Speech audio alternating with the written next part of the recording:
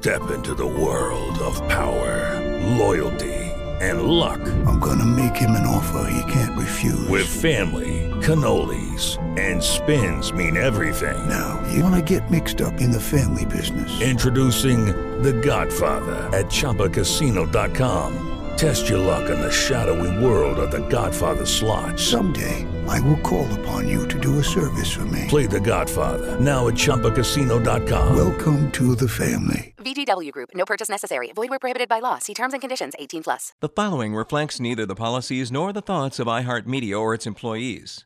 But we think it's probably a good idea to listen to it anyway. Money Sense is a presentation of Kirsten Wealth Management Group.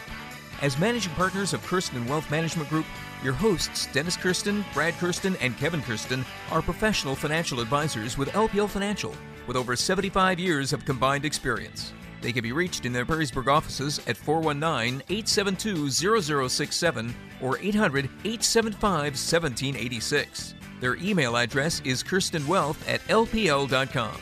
Also, visit their website at kirstenwealth.com. Opinions voiced in this show are for general information only and are not intended to provide specific advice or recommendations for any individual. To determine which investments may be appropriate for you, consult with your financial advisor prior to investing. Securities are offered through LPL Financial, member FINRA, SIPC. Good morning and welcome to Money Sense. You're listening to the advisors of Kirsten Wealth Management Group, Kevin Kirsten and Brad Kirsten. Happy to be with you this morning as we get into the heart of the summer, Brad, and the question remains whether or not it'll be a summer rally or a summer swoon like they're talking about on TV. But markets keep chugging along without much of a pullback. And without much positive news, really. Today we had this inflation number that was kind of an historic one, but you're coming off of a year-over-year historic lows for inflation, historic lows for growth in the economy. So it's to be expected, but this even beat those expectations, and by every measure. You do the X food and energy on figure, you do the total, you do the month over month, the year over year. They were all well above expectations. And when that hits, you would think, okay, does that mean the Fed's going to back off? Is that bad for the market? And here we sit up another 0.5%. Well, I think that if you actually look at the numbers, they're always comparing year on year. Yeah, and the prices, as measured by the CPI, dropped tremendously in March, April, and May. Okay, and so you really need to look at like a 15-month. Well, it started right? Well, even a 2-year, right? Because what did it look like before COVID till now? And we won't really get a clean number. And really, if you look at the chart of what happened to CPI right after COVID in March, huge drop down, and it leveled off in the summer of 20. Mm-hmm. So it won't really tell us a whole lot until next month, is my point. And so we'll have to see what the coming months where the comparisons aren't as favorable in terms of it's easy to have a big increase. Mm-hmm. And like I said, a 2-year number would probably be more valuable at this point in time. And maybe that's what why the market is shrugging it off, to wait another month or two to see what it looks like. And I hope that the market shrugs it off until we see what even wage inflation will look like when the unemployment benefits have dropped off to be normal. If they don't, and you get a pullback late summer because of this fear of the Fed, or if the Fed talks about anything, hints that they might raise a little sooner, and you get a pullback because of that, I think it's certainly a buying opportunity because the unemployment picture will look a whole lot different in the fourth quarter of this year. So prior to COVID in January 2020, our CPI was trending, between 2 and 2.5% consistently. In May of 2020, it dropped all the way down to slightly negative, down 0.1%. So there was that huge drop, and now we're back up and we have this 5% number. So that's why I'm saying the comparison starting in next month won't be as crazy of a number. If it is, then maybe we do have a bigger problem. Well, yeah, certainly if you added another 5% to it, but I think even the expectation will be a lot more muted, probably in that 3% range. But if it beats significantly, even if the expectation is lower, I think you're going to start to have this worry of the Fed coming sooner, or worry that the Fed might disrupt the market with their talk. And so we'll see. But the other measure that would really tell you what the market thinks of the Fed, or the market thinks of what the Fed will do, our interest rates, and they've come back down. We're now down into the high 1.4s on the 10-year Treasury from, I think we probably peaked out at about 1.7 this year. So they have leveled off, and that's a little healthier of a sign, and probably a little bit of the positiveness for the market is that if the bond market is signaling that the Fed's not doing anything soon, then the market's a little more comfortable, staying stable. We are, as of Thursday here, S&P 500 at an all-time high for the year. I think I saw 42.38 at one point today. So just a little bit above that prior high from about a month ago. Yeah, and nothing really. Does anything stand out in terms of performance in the last month, Brad? What we're looking at here, S&P's pretty flat. Energy's leading. Real estate leading as well. Actually, real estate quite a bit better than energy, up 7% in the last month. Real energy up 3.6%. Probably on real estate and on technology, both a little bit of the interest rates rolling over and being a little bit lower helps both of those sectors. And so I think that's why you've seen the pickup in the last 2 weeks in that area. Worst sectors being in the last month we're talking about. Year to date, everything's positive. Year to date, the worst sector would be consumer staples at 4.8% versus the S&P at 13%. Best sector being real estate at 24.6% and financials at 28.7%. Energy 48%. Those are the three best. All value style. Right. Real estate in particular is often in the smaller and mid-cap value portfolios. Financials, energy most likely in the large cap value portfolios. But in the last month, really not much of a difference. Real estate and energy leading, financials flat, S&P flat. Worst sector, consumer discretionary, led by Amazon. Not a recommendation to buy or sell Amazon. And also industrial stocks have pulled back after leading the way a little bit too. So, the market is not giving us any signs that it wants to correct massively, but we are well overdue. Mm-hmm. We haven't had a 10% correction since last September, and that rubber band is stretched. So I would certainly be cautious. And we remind people, we're going to talk about behavioral finance here in a little bit. And the reason why is because people often want to take the mindset that seems like things are doing pretty well. And the reality is the probabilities of a correction grow the longer you go without one, yes, the further you move up. And the mindset of the investor is whatever's currently happening will keep happening forever. Correct. Whether it's good or bad. And that's what we need to break the habit of, or just let's put a plan together and forget about it. But if you're one to want to tinker, you have to fight the urge to think that whatever is currently happening is going to be this forever. And you got to turn on the contrarian mindset. And so we'll talk about that later in the show. So our weekly market commentary this week, which can be found on our website, KirstenWealth.com, focuses on fiscal policy more so than the markets and how that's going to affect the markets. So check that out, KirstenWealth.com, Brad. Looking at a couple different things and just want to get your opinion on some of these things. Biden's kind of running into a brick wall on more stimulus than what he's already done. They did the initial round when he first became president. That was another round of checks that went out, a couple trillion here, a couple trillion there. But he's running into a brick wall on this infrastructure package. Joe Manchin and Kyrsten Sinema do not support a lot of these things. Keep in mind, it's basically a climate change bill. It's not infrastructure. And so that's causing a lot of the middle-of-the-road Democrats to sort of balk a little bit. And really, he's running out of time. If you don't get a lot of this stuff done in the first year, that it's very difficult to get it done next year when you're in a midterm election year. And so a lot of the gloom and doom that a lot of people thought when Biden first won, and we talked about it on this show, Republicans in the House and Senate have a lot of tools that they can use to slow things down. Mm-hmm. Okay? And this is part of the frustration with our political system, but also part of the good part of our political system is that it's hard to get stuff passed. Yeah. And that can be a good thing to slow the movement down. So, well, a lot of the things that are being talked about and a lot of things that are being done are just this redistribution of wealth talked about in another way, talked about as a tax break. One of those that's coming out here just is going to be starting here soon is this the $3,600 per child under 6 and $3,000 per child 6 to 17. That's happening. They're going to do an advance payment of $300 per child and $250, and then do monthly checks until you get to that point. So you're talking about somebody with, I think the income level on a single was $75,000. I mean, you have 3 or 4 kids. You're talking about $12,000 a year going out to these families this year in the form of an upfront check and monthly checks, and then next year in the form of tax credits. So a lot more people won't be paying taxes at all with that huge credit in there if you're a family with children. That's right. So federal spending, it's been huge. We're talking about policy shift on our weekly market commentary found on KirstenWealth.com. The Fed has given no sign that they're going to slow down any buying until 2022, late 2022 is what they said. Government spending obviously has been enormous, and what will it be more or not?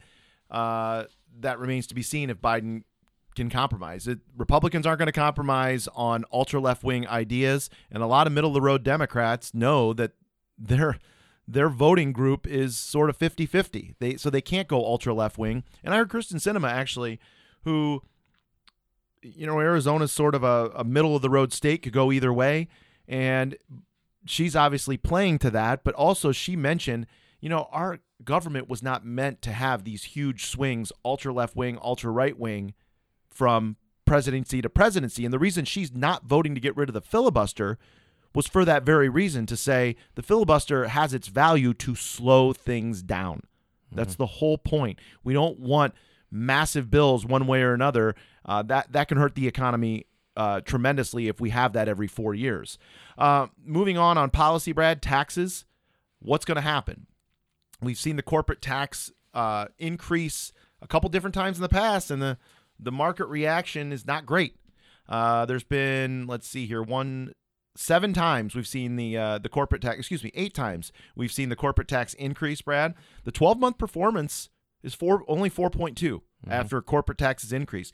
Usually you and I don't see that being that significant. A lot of times people say, well, it's really good. It's 9% 12 months out. Well, that's average. Right. Okay, so it's what are you above or below average? So if you can find that many instances and you're half the market or less, then it is significant. And there's certain things that will do a little bit better when you have raising of corporate taxes. And so you certainly want to be leaning into those. International markets are certainly one of those. They're the competitor for the U.S. company. And so if corporate taxes get raised here and the U.S.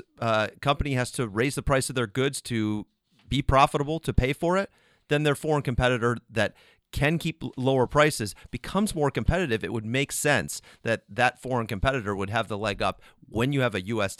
corporate tax going up. And in this market commentary, Brad, we talk about a way too early look at the 2022 midterms. If you look at what is typical, there is a swing almost always. Obama lost the House in 2010, and Trump had issues in his midterm, so it is pretty typical. So check that out on our website, KirstenWealth.com. Brad, when we get back from the break, we're going to talk a little behavioral finance.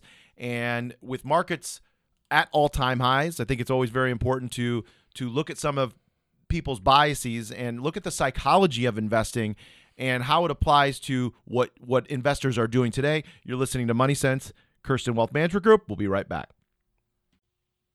And welcome back to the show. You're listening to the advisors of Kyrsten Wealth Management Group, Kevin Kyrsten and Brad Kyrsten. Happy to be with you this morning. Brad, shifting gears a little bit, there's always an investment of the day, right? I mean, you go all the way back and all the things that we've had, the tech boom, the dot-com bubble, IPOs that were going on. Then, of course, you had real estate, international stocks had a big run in the 2000s. Energy had a big run that same time. Then you had a crash. You had the downgrade of our debt in 2011. Greece was going to default. All these market forces. Remember Greece default. That was a huge thing, right? Right, exactly. COVID, you have stay-at-home stocks. You have all these different things that push and pull investors in different directions. And when people are in the middle of that, they think this is it. The new normal is what's spit out on every news station when they're talking about the new latest. Really, it's nothing more than a fad. And you need to keep in mind that the only this time it's different crowd could not be more wrong, because even the fads are the same, right? It's just a different color, a different flavor, and the mindset of the investor also doesn't change. So when looking at, behavioral finance, the assumption originally is human decision processes where, people will make rational decisions. And I being in this business over 20 years, I definitely don't think investors make rational decisions almost ever. And that's why we can have things like what happened last March because of COVID and the crash that occurred. It's what you do during those time frames that determine your success. And so, companies have created full-blown investing algorithms based on some of these, investor behaviors. And a lot of these kind of have been covered and categorized, and we're going to talk about those today. And understanding the tendencies and also the tendencies in yourself I think can help somebody be a better investor over the long term. So we're going to look at some of the common behavioral tendencies and identifying these. It's interesting, but also, like I said, have that self-awareness to know how it relates to your own investment decisions. And then put together with your financial advisor a discipline strategy and a discipline methodology that can hopefully eliminate some of those biases that you have, or you're always going to have them, but eliminate thinking of them constantly. But if you're aware of them, not thinking of them would be as simple as, let's be disciplined enough to not look at our account online every single day. Right. So going back, and I have this piece, is actually from LPL Research, but I think it's very good. But going back to the sort of the first behavioral beginnings, it started in all about 50 years ago, started talking about behavioral finance and the psychology of investing. Before that, all the research, both financial and otherwise, definitively rational and capable of assessing situations as if probabilities were all known. We know exactly what the probabilities were. In the 40s and 50s, Milton Friedman helped cement a theory of the economic man, a model of human rational behavior. Rational economics dominated the thought in the 50s when many books started coming out regarding a lot of these theories we're going to talk about today. Today, both behavioral economics and behavioral finance have firm backing and have been studied in academia and business practice. So in recent decades, there's been a lot of research come out on this. So behavioral theories are being studied at business schools and have been incorporated into financial modeling. And like I said, even firms creating full-blown algorithms just on the behaviors of investors. Well, really, it's creating a system of investing for bad behavior. It's the bad behavior that is creating that system and creating that opportunity. So knowing what investors and also investors who are creating portfolios are assuming that investors will do can, in a way, help you become a better investor yourself. So the first step is to understand what makes you veer off course. Establishing an awareness of your tendencies can help guard against the gravitational pull of what leads you to a bad decision and making a mistake. So let's describe some of these characteristics now. So the first one here, Brad, anchoring. Okay, this bias can cause people to rely too heavily on one piece of information or one singular statistic, perhaps to the detriment of necessary overall analysis. The problem is rooted in the tendency to overweight known information, and what is anchored in your mind, meaning you know a certain amount of things, but you don't know what you don't know. That's right. Okay. So I think the person that would be susceptible to this is one that maybe turns on the radio or the TV one time and hears one thing. You heard one viewpoint, makes sense, and you're going to now change all of your investments based on that one thing. What if you turned on the TV 15 minutes later? You wouldn't have heard that one thing. Let's consider that either there's another viewpoint or that investment you're hearing about doesn't need to be in the portfolio at all. Well, and I think sometimes what hurts in the behavioral finance aspect of anchoring, Brad, is sometimes you can accidentally get it right, meaning you can have one piece of information. I think this is going to happen. Let's say somebody is a Trump supporter in 2016. Okay? And they said, I think Trump's going to be a boom for the stock market. And in turn, you think losing Trump would be bad for the stock market. Right. So then what you say is you have that singular belief, okay? And so what you say is, well, I saw in 2016 that the market took off after Trump was elected. The opposite must be true. The opposite must be true. And you're assuming that you know why the market took off in 2016. Yeah. Maybe it had nothing to do with Trump at all, but you are anchored in your belief that it was Trump. Mm-hmm. Trump caused the market to go higher. Or maybe your belief was that lower taxes drove us higher, which they did. And Biden is going to immediately take those away, but he hasn't. Maybe he won't even get any of it done. So your belief that the market will go down because of taxes was rooted in the fact that they went up because of lower taxes. But the fact is, we still have lower taxes. There's no announcement. The market doesn't say, hey, everybody, I'm up today because of this. Yeah. You might accidentally get it right, but Yeah. that doesn't mean you're right. That's true. That's true. Okay, so one good example, another example of anchoring is relying on just past investment results as your only component to determine your future outcomes. Well, I'm looking currently, let's say 6 months ago, I'm looking at this large cap growth portfolio. It's destroying this large cap value portfolio. So, of course, It will keep doing that. I'm using this one point of data. The 6-month performance was better. The Therefore, 5-year performance was better. Therefore, the next 5 years would be better. Right. And that would be wrong. You don't know. They could be, but it also could be the opposite. Some other examples of anchoring, Brad, and we see this all the time. Investors, in some cases, are predisposed to selecting an investment in an industry they personally know or work in, or an investment type. Of course, you would see people who work in real estate own more real estate, and people who work in the New York investors own more financials. Texas investors own more energy. California investors own more technology. A doctor might buy more pharmaceutical stocks because he or she thinks they have an edge. An investor might buy more semiconductor stocks because of recent investment success in that space. Well, it worked before. It's obviously going to work again. Okay? And so in these cases, anchoring may lead you to defy the properties of portfolio diversification. Okay, next one. They're talking about behavioral finance here. Confirmation bias.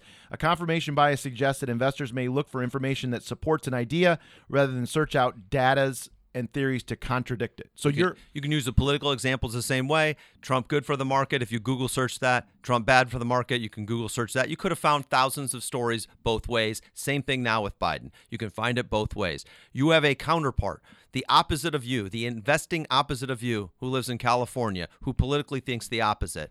And you could both be right, right? Biden's in office, the market's up. Trump was in office, the market was up. You're both right. But you on the opposite end of that, when your political party isn't in, you're both wrong. Or you've sat down at your computer in March of 2020, and you've already decided you're going to sell all your stocks. Yeah. So you're just going to go out there and look for all the stories that say you just Google the upcoming crash. The sky is falling. Guess what? You're going to find it. You're going to find tons of people who say the market is overvalued. You Google market overvalued and you Google market undervalued, you're going to find the same number of stories. So what bias do you want? What confirmation do you want? You can definitely find it. So sometimes people will choose only to read favorable research reports on a stock or company that they might own, give little credence to any negative news. Even if they see it, they just discount it. That person doesn't know what they're talking about, right? Yeah. And not looking for the other side of the coin, whether it's markets or individual stocks. In the case of the markets, if you were scared last March and you wanted to sell, you already made up your mind you were going to sell. Yeah. Did you go out and say, let me go find an alternative viewpoint to see if it's a right time to buy, not sell. Let me read an article that says this might be the buying opportunity of the last 20 years. You would read it and you would say, they clearly don't know what they're talking about. Right. You're getting the same thing now with the meme stocks. Anyone who has a negative opinion on any of the Reddit meme stocks that are being driven up, talking about fundamentals or why somebody is actually short those stocks, those people are immediately discounted because the people who want to own them are going to own them. So with every idea that you have, buying something or selling something, you should always ask yourself, what could go wrong? Yeah. Okay. What if I'm wrong? What if I'm wrong before I buy or sell something? Mm-hmm. And sometimes it's only when somebody buys something they like to think about, well, what's the worst case scenario? What if I'm wrong? But when you sell something, you also have to ask, what if I'm wrong? Well, our clients have heard us say this when we say we think the market's starting to get overvalued. We're going to sell 5% or 7% off of our stock holdings. I've had investors say, well, if you think the market's overvalued, why aren't we selling them all? And we will say, because we might be wrong. Right. Exactly. It might keep going further. It might get more overvalued, and then we can sell a little bit more. And so you have to leave a little wiggle room for your wrong. Cognitive dissonance is the next one on the list. Cognitive dissonance is a term that identifies the discomfort felt. With Lucky Land Slots, you can get lucky just about anywhere. Dearly beloved, we are gathered here today to... Has anyone seen the bride and groom? Sorry, we're here. We were getting lucky in the limo and we lost track of time. No, Lucky Land Casino, with cash prizes that add up quicker than a guest registry. In that case, I pronounce you lucky. Play for free at LuckyLandSlots.com. Daily bonuses are waiting. No purchase necessary. Void where prohibited by law. 18+. Terms and conditions apply. See website for details. As humans, we're naturally driven by the search for better. But when it comes to hiring, the best way to search for a candidate isn't to search at all. Don't search, match with Indeed. When I was looking to hire someone, it was so slow and overwhelming. I wish I had used Indeed. If you need to hire, you need Indeed. Indeed is your matching and hiring platform with over 350 million global monthly visitors, according to Indeed data, and a matching engine that helps you find quality candidates fast. Ditch the busy work. Use Indeed for scheduling, screening, and messaging so you can connect with candidates faster. And Indeed doesn't just help you hire faster. 93% of employers agree Indeed delivers the highest quality matches compared to other job sites, according to a recent Indeed survey. And listeners of this show will get a $75 sponsored job credit to get your jobs more visibility at Indeed.com/podcast. That's Indeed.com/podcast. Terms and conditions apply. When two conflicting thoughts exist at the same time. Cognitive biases are information errors that deter people from reaching rational conclusions. Dissonance results when two conflicting thoughts occur simultaneously. Psychology tells us that humans go to material lengths to reduce this because they don't like that uncomfortable feeling, often by justifying behavior an individual may know is wrong. Take the extreme technology internet rally in the 90s, for example. Common sense told investors that many of the stocks that had rallied had little fundamental foundation.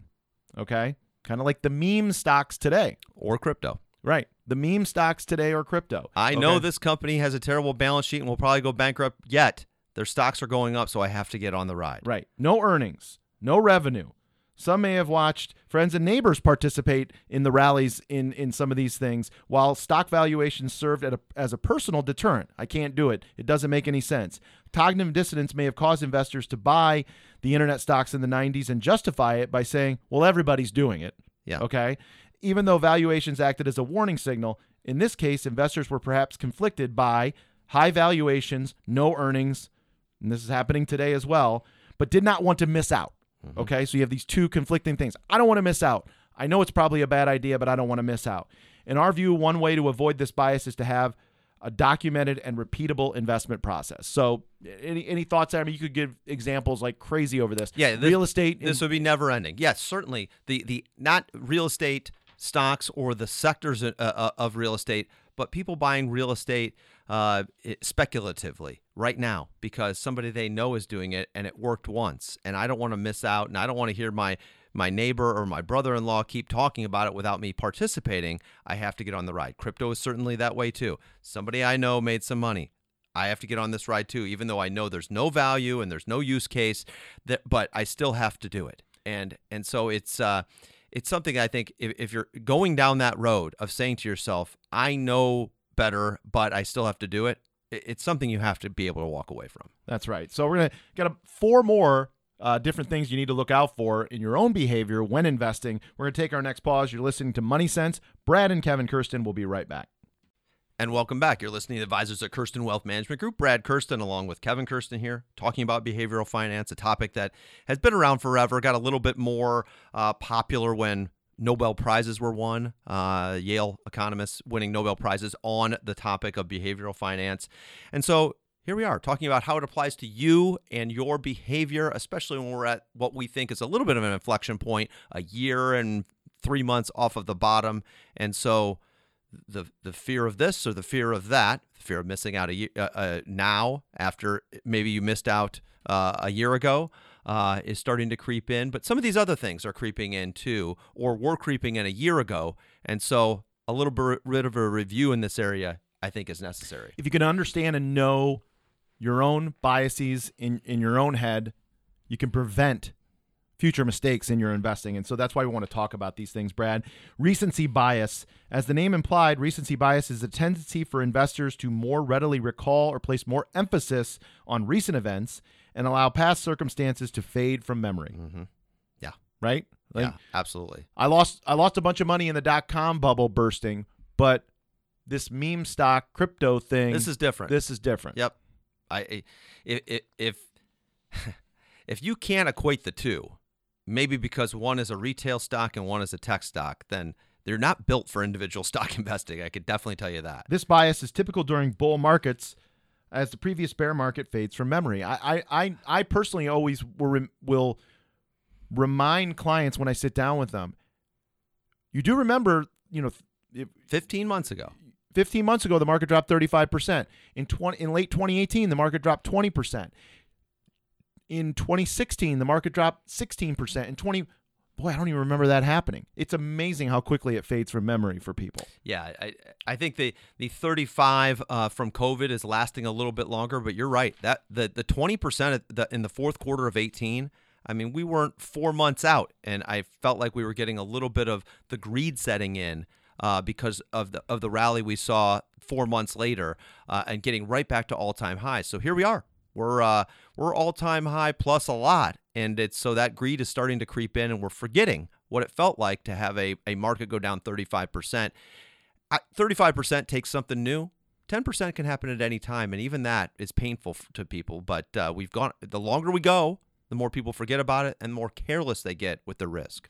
This is recency bias. This phenomenon helps sustain the buy high, sell low negative consequences, negative roller coaster that is often too present among investors. Simply recalling the cyclical nature of asset class returns may help offset this bias and buffer the emotional toll of both bull and bear markets. A sound asset allocation process is another remedy. I mean, I know I even heard people here recently, Brad, say, well, because when the market crashed because of COVID, technology held up the best. So I've heard people say technology is the new safety asset class. That's defensive. Really? It wasn't in that market. I don't know. It wasn't that market, but certainly wasn't when the dot-com bubble burst. Well, I think a perfect example of that, and what to remind people are, every downturn, probably going all the way back to 2000, has had a different defense sector. Every single one has had a different one. This one was tech, but tech might have been one of the worst in 18, might have been one of the worst in the 16 drop, only because it was up the most. So most times, it's not the one that's performing the best going in that's going to give you defense. But last year it was, and therefore that's what everyone thinks now. Right. It's defense. In that 20% sell-off in 2011 that happened because of the debt downgrade, energy was the best sector that year. Yeah. So you can't use the past performance as what's going to happen moving forward. We always preach that, but people, make those mistakes. And this whole buy high, sell low thing that people are constantly doing. Yeah. I've had people come to my office and say, I don't like the stock market. I never make any money. Well, the stock market makes money. You may have never made any money, but tell me why. Well, every time, I get into it, then it goes down, then I sell. And it's always a story of I'm buying what's up recently, and that didn't keep working. And I think we need to get literally the opposite mindset, a contrarian mindset. Even if you're wanting to get greedy and you just go from one sector to another, or one area of the market that is outperformed, getting out of that to get to one that is underperformed. We're going stock to stock. We're going one portfolio to another portfolio. We're still fully invested, but all we're doing is buying the underperformer and waiting for a rebound. I think these people I almost equate it to, Brad, when they look at the performance of the stock market and say, I never get that. Yeah. The long-term average, 9 or 10%, and they look at it on a chart, right? And they say, I never get that.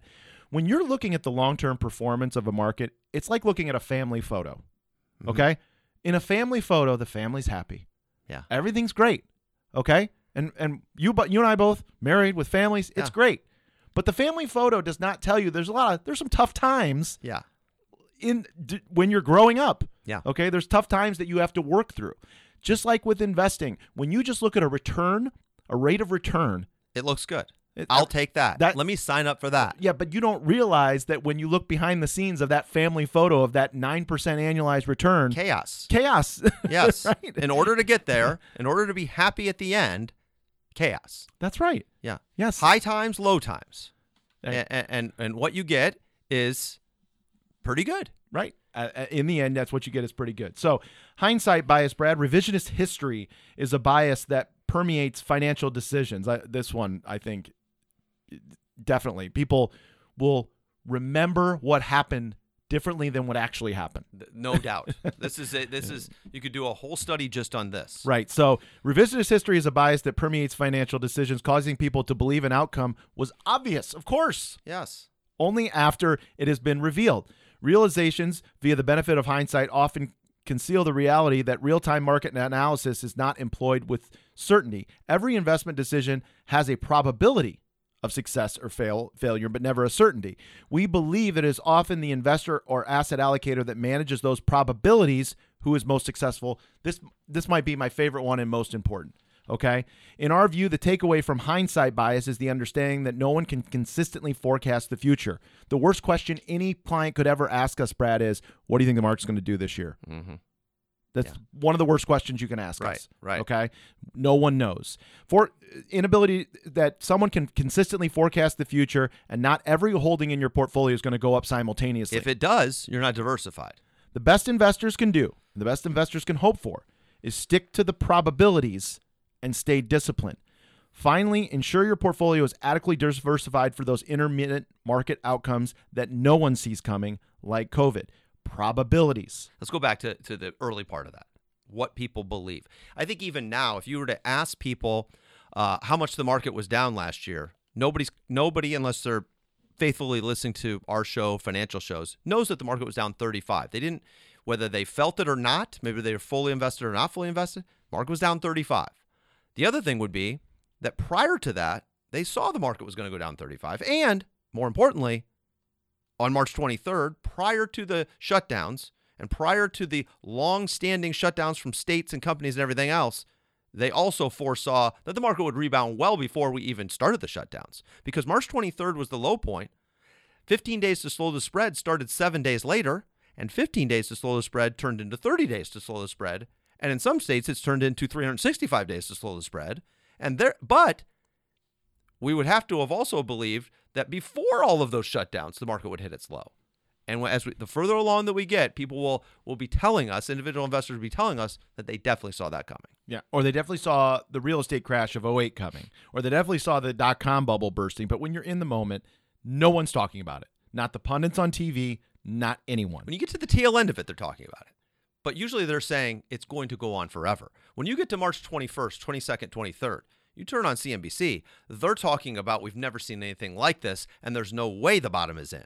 Okay, and they're not talking about the bottom. And then once the bottom is in, they all say, "Oh, of course it was going to." Last week I got back in. Right. They'll bring in the experts back on TV, and they're like, "We had some signals, and we bought on Monday." Right. Oh, you bought on Monday. Well, you just happened to not be on the CNBC show that day because, of course, you were trading. You're so busy trading. Yes. Yeah. So now I'm on today, a couple days later, when the market's up 15% in 2 days, to tell you we bought at the very bottom. It's a lie. Yeah. Okay? And it's just like all the people that you know, friends, family, whoever, who tell you how great everything is in their life. I wouldn't say lie. Lie's too harsh. They're exaggerating. Okay? Right. Or they're guilty of the same hindsight bias, right? One way to avoid that hindsight bias, and why I know the dates, is I'm looking at those transactions all the time. We're doing review meetings. I'm showing clients. We added on the 28th of February, March 17th, March 19th. Okay? We hit the bottom? Nope. But a year out, you look at the chart, doesn't really matter. You bought when the market was down 12.8. You bought when the market was down 19. You bought when the market was down 23. And these doesn't matter that you caught the bottom. And these probabilities we talk about, Brad, your probability of an above average return in the 5 years moving forward. Lucky Land Casino, asking people, what's the weirdest place you've gotten lucky? Lucky? In line at the deli, I guess? Aha, in my dentist's office. More than once, actually. Do I have to say? Yes, you do. In the car before my kids' PTA meeting. Really? Yes. Excuse me, what's the weirdest place you've gotten lucky? I never win and tell. Well, there you have it. You can get lucky anywhere, playing at LuckyLandSlots.com. Play for free right now. Are you feeling lucky? No purchase necessary. Void where prohibited by law. 18+. Terms and conditions apply. See website for details. As humans, we're naturally driven by the search for better. But when it comes to hiring, the best way to search for a candidate isn't to search at all. Don't search, match with Indeed. When I was looking to hire someone, it was so slow and overwhelming. I wish I had used Indeed. If you need to hire, you need Indeed. Indeed is your matching and hiring platform with over 350 million global monthly visitors, according to Indeed data, and a matching engine that helps you find quality candidates fast. Ditch the busy work. Use Indeed for scheduling, screening, and messaging so you can connect with candidates faster. And Indeed doesn't just help you hire faster. 93% of employers agree Indeed delivers the highest quality matches compared to other job sites. according to a recent Indeed survey. And listeners of this show will get a $75 sponsored job credit to get your jobs more visibility at Indeed.com/podcast. That's Indeed.com/podcast. Terms and conditions apply. Increase the lower the market goes. And decrease when the market goes up. That's right. So anytime you just look at averages, okay? If the market has, say, a 50-year average of 9% a year, and you go through a 5-year period where the average is 15, 16, 17 a year, there's no certainty that the next 5 years will be bad, but it's a higher probability that it'll be lower than your average. Current and lower than your average. Still, by the way, maybe not a return you would be unhappy with. That's right. Yeah. With the alternative being 1 or 2% in bonds. Right. Here you're looking at a 5-year average of, where are we on the 5-year average? 15? What was the probability back in the day, Brad, in the steroid era, that a lifetime hitter in Brady Anderson for the Baltimore Orioles, who had batted .250 his whole life and never cracked 18 home runs, and in 1 year he had 50 home runs and batted .330. So what's the probability he's going to keep hitting 50 home runs? Not very good, but we give him a huge contract. That's right. That's right. And he never does it again. What was the probability back in the day when the Browns had Derek Anderson and he had the season of a lifetime? Took him to the playoffs, finally. A journeyman quarterback who no one thought was very good. What was the probability that trading him at his high was going to be a good thing? Pretty good, but the Browns didn't do it, of course. Right. We were all saying, there's no way this is the guy of the future. We should trade him and get some draft picks. But they didn't. They held on, thinking he was the franchise quarterback, and that didn't work out. So everyone's guilty of this in all industries, okay? Having this hindsight bias, buying low, selling high, even CEOs, CFOs who make big decisions, they all make the mistake. Yeah. They buy back stock at a bad time. Yeah. Very few books have been written about the CEOs that have done it right and bought back stock when their stock was low, because there's so few. If every CEO bought back stock at the right time, you couldn't write a book about the 5 that did it right. That's right. But Warren Buffett put a foreword on a book that I read recently about the handful of CEOs that have done it right. Yep, that's right. So there are 2 more in this behavioral finance discussion. Brad, we're going to take our last pause. We'll be back in just a minute. And welcome back. You're listening to the Advisors of Kirsten Wealth Management Group. Last segment here, still talking about behavioral finance, and we haven't gotten to a couple that I thought would have been prominent on the list. Where's loss aversion on our list of behavioral finance topics? Yeah, that's the next on the list when talking about understanding the psychology of investing. Loss aversion is based on the observation that people are twice as fearful about losing money as they are joyous over gains. Yeah. Okay. I think people forget that there is a feeling of missing out when you're getting out, and I'm just going to wait until things look better. That was all the talk last March. Let me get out. I'll know when to get back in. Things will look better. The market will be open. The economy will be open, and then I'll get back in. They'll be in all clear. I think they forget that loss aversion, the fear of seeing your account go down, the fear of loss is bad, but they haven't maybe experienced enough of the fear of missing out when things are just going straight up. In my mind, because one is temporary, always has been, I should say. It always has been temporary, the market going down. And the other is a lot more long-standing. There should be a fear of missing out, just as equally weighting the fear of losing. Well, and also, people so easily forget the fear of being in as opposed to the fear of missing out. Yeah. If you have $1 million portfolio, okay, would you be happy if your $1 million portfolio went to $1.5 million? Yeah. Sure, you'd be happy. Yeah. Would you be more happy than, and it's hard to equate these two things because one's a good emotion and one's a bad emotion. Would the $500,000 on the upside be worth the $500,000 on the downside? Right. So when you feel like the valuations in the market are my plus minus are the same, probably time to pull back risk. And if you're saying to yourself, I can see it going up another 10, but I can also see it going down 20. Well, we probably shouldn't stay fully invested if that's the case. I think that's the reason some investors maybe don't gamble in a casino. The joy of winning 100 doesn't feel as good as the pain of losing 100. Therefore, Right. Why am I gambling at all? Right. We think this bias is a key determinant of why some investors either intermittently pull out of the market, give up investing, or choose not to invest at all. In our view, the understanding this bias should prompt investors or their advisors to pay strict attention to portfolio risk, and I would add to this time horizon, more importantly, to ensure a balanced investment approach and employ dynamic asset allocation approach that is geared toward protecting. We talked about probabilities in the last segment, Brad. The reason I focus so hard on time horizon is because the longer the time horizon, the more you can increase your probabilities of success. Short time horizons, forget it. The more the probabilities are known. Right. I mean, even if you look at a 50-50 portfolio and we look at a 1-year time horizon of the plus minuses, it's pretty big. 3-year, a little smaller, and the 5-year, you're looking at the difference between your negative and your positive of a very tight range. There's only been a handful of 5-year 50-50 portfolios that have ever even given you a negative. I think maybe only one rolling. Finally, groupthink, Brad. This bias also answers to such names as herd mentality or following the crowd. The essence is people find comfort in agreeing with decisions of others and engaging in similar activities. You feel good when you do something that you saw in the news or you heard on TV or you read on the internet. Part of the party. Yeah. I'm part of the crypto party. I'm part of the meme stock party. Yeah. I'm part of the real estate second home club. Yeah, I'm part of the .com bubble in the 90s. Yeah. It does make you feel good to be part of the group. Yeah. You feel social pressure to conform, endeavor to avoid conflict, or seek to avoid missing out on some potential benefit realized by the masses. In investments, groupthink may provide a false sense of comfort and suppress the necessary critical thinking that may lead to an optimal outcome. Example of this bias is the drive for individuals to follow the crowd during asset price bubbles. Again, as it regards investing, an answer to this bias may be found in the discipline of a sound investment process, adopting a habit of asking oneself critical suitability questions before engaging in investment. So in conclusion, this area, this psychology of investing, Brad, has helped explain the occasional irrational outcomes that has peppered the decades of asset price history. Self-awareness in the behavioral arena can be the essential aid in avoiding market pitfalls and breaking the merry-go-round of emotionally based investment decisions that plague the everyday investor. Listen, there are times when the worst decision of your life can feel really good emotionally.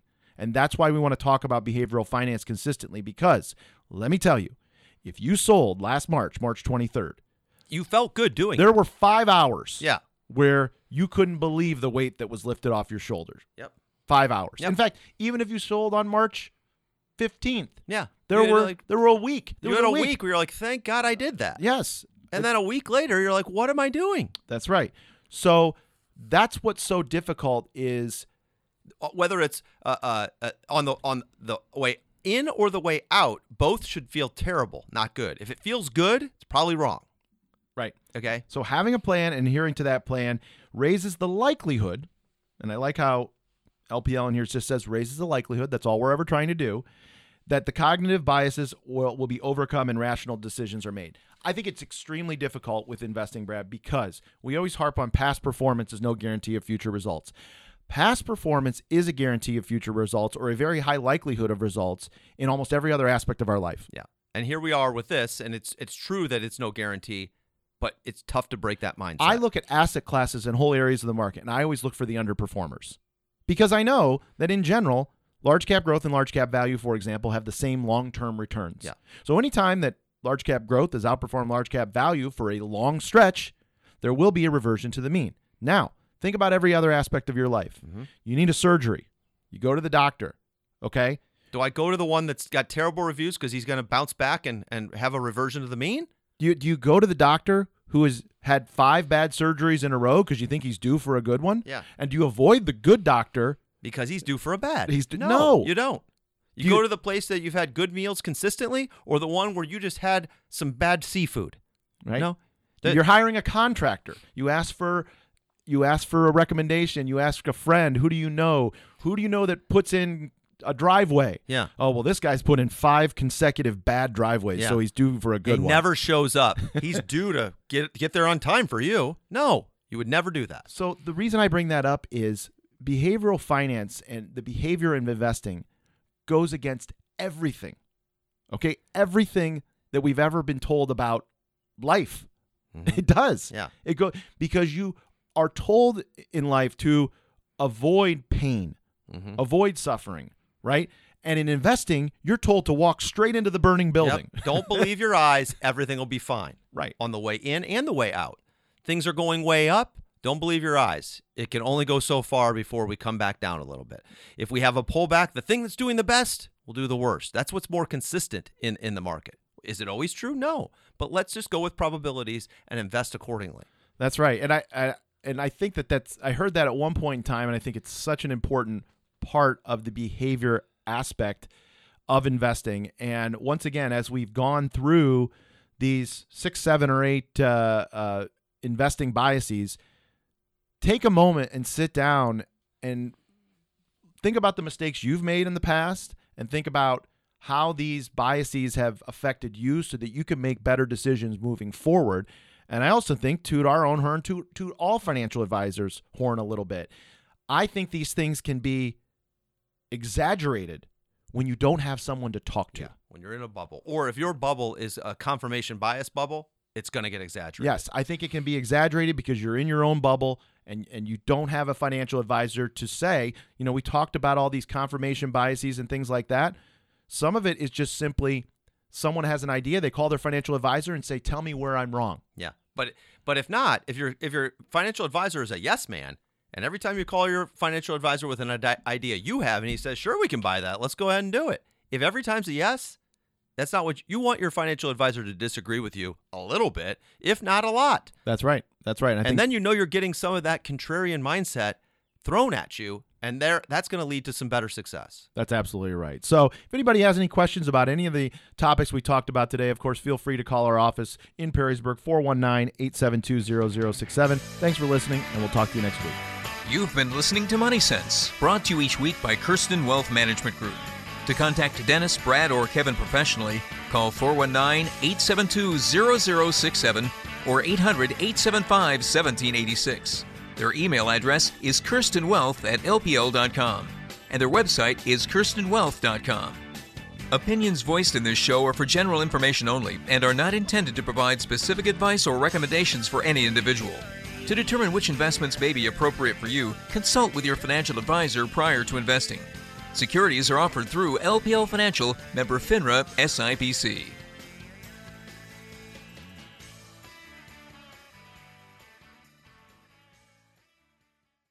Hello, it is Ryan, and I was on a flight the other day playing one of my favorite social spin slot games on ChumbaCasino.com. I looked over at the person sitting next to me, and you know what they were doing? They were also playing Chumba Casino. Coincidence? I think not. Everybody's loving having fun with it. Chumba Casino is home to hundreds of casino-style games that you can play for free anytime, anywhere, even at 30,000 feet. So sign up now at ChumbaCasino.com to claim your free welcome bonus. That's ChumbaCasino.com and live the Chumba life. No purchase necessary. VGW. Void where prohibited by law. See terms and conditions. 18+.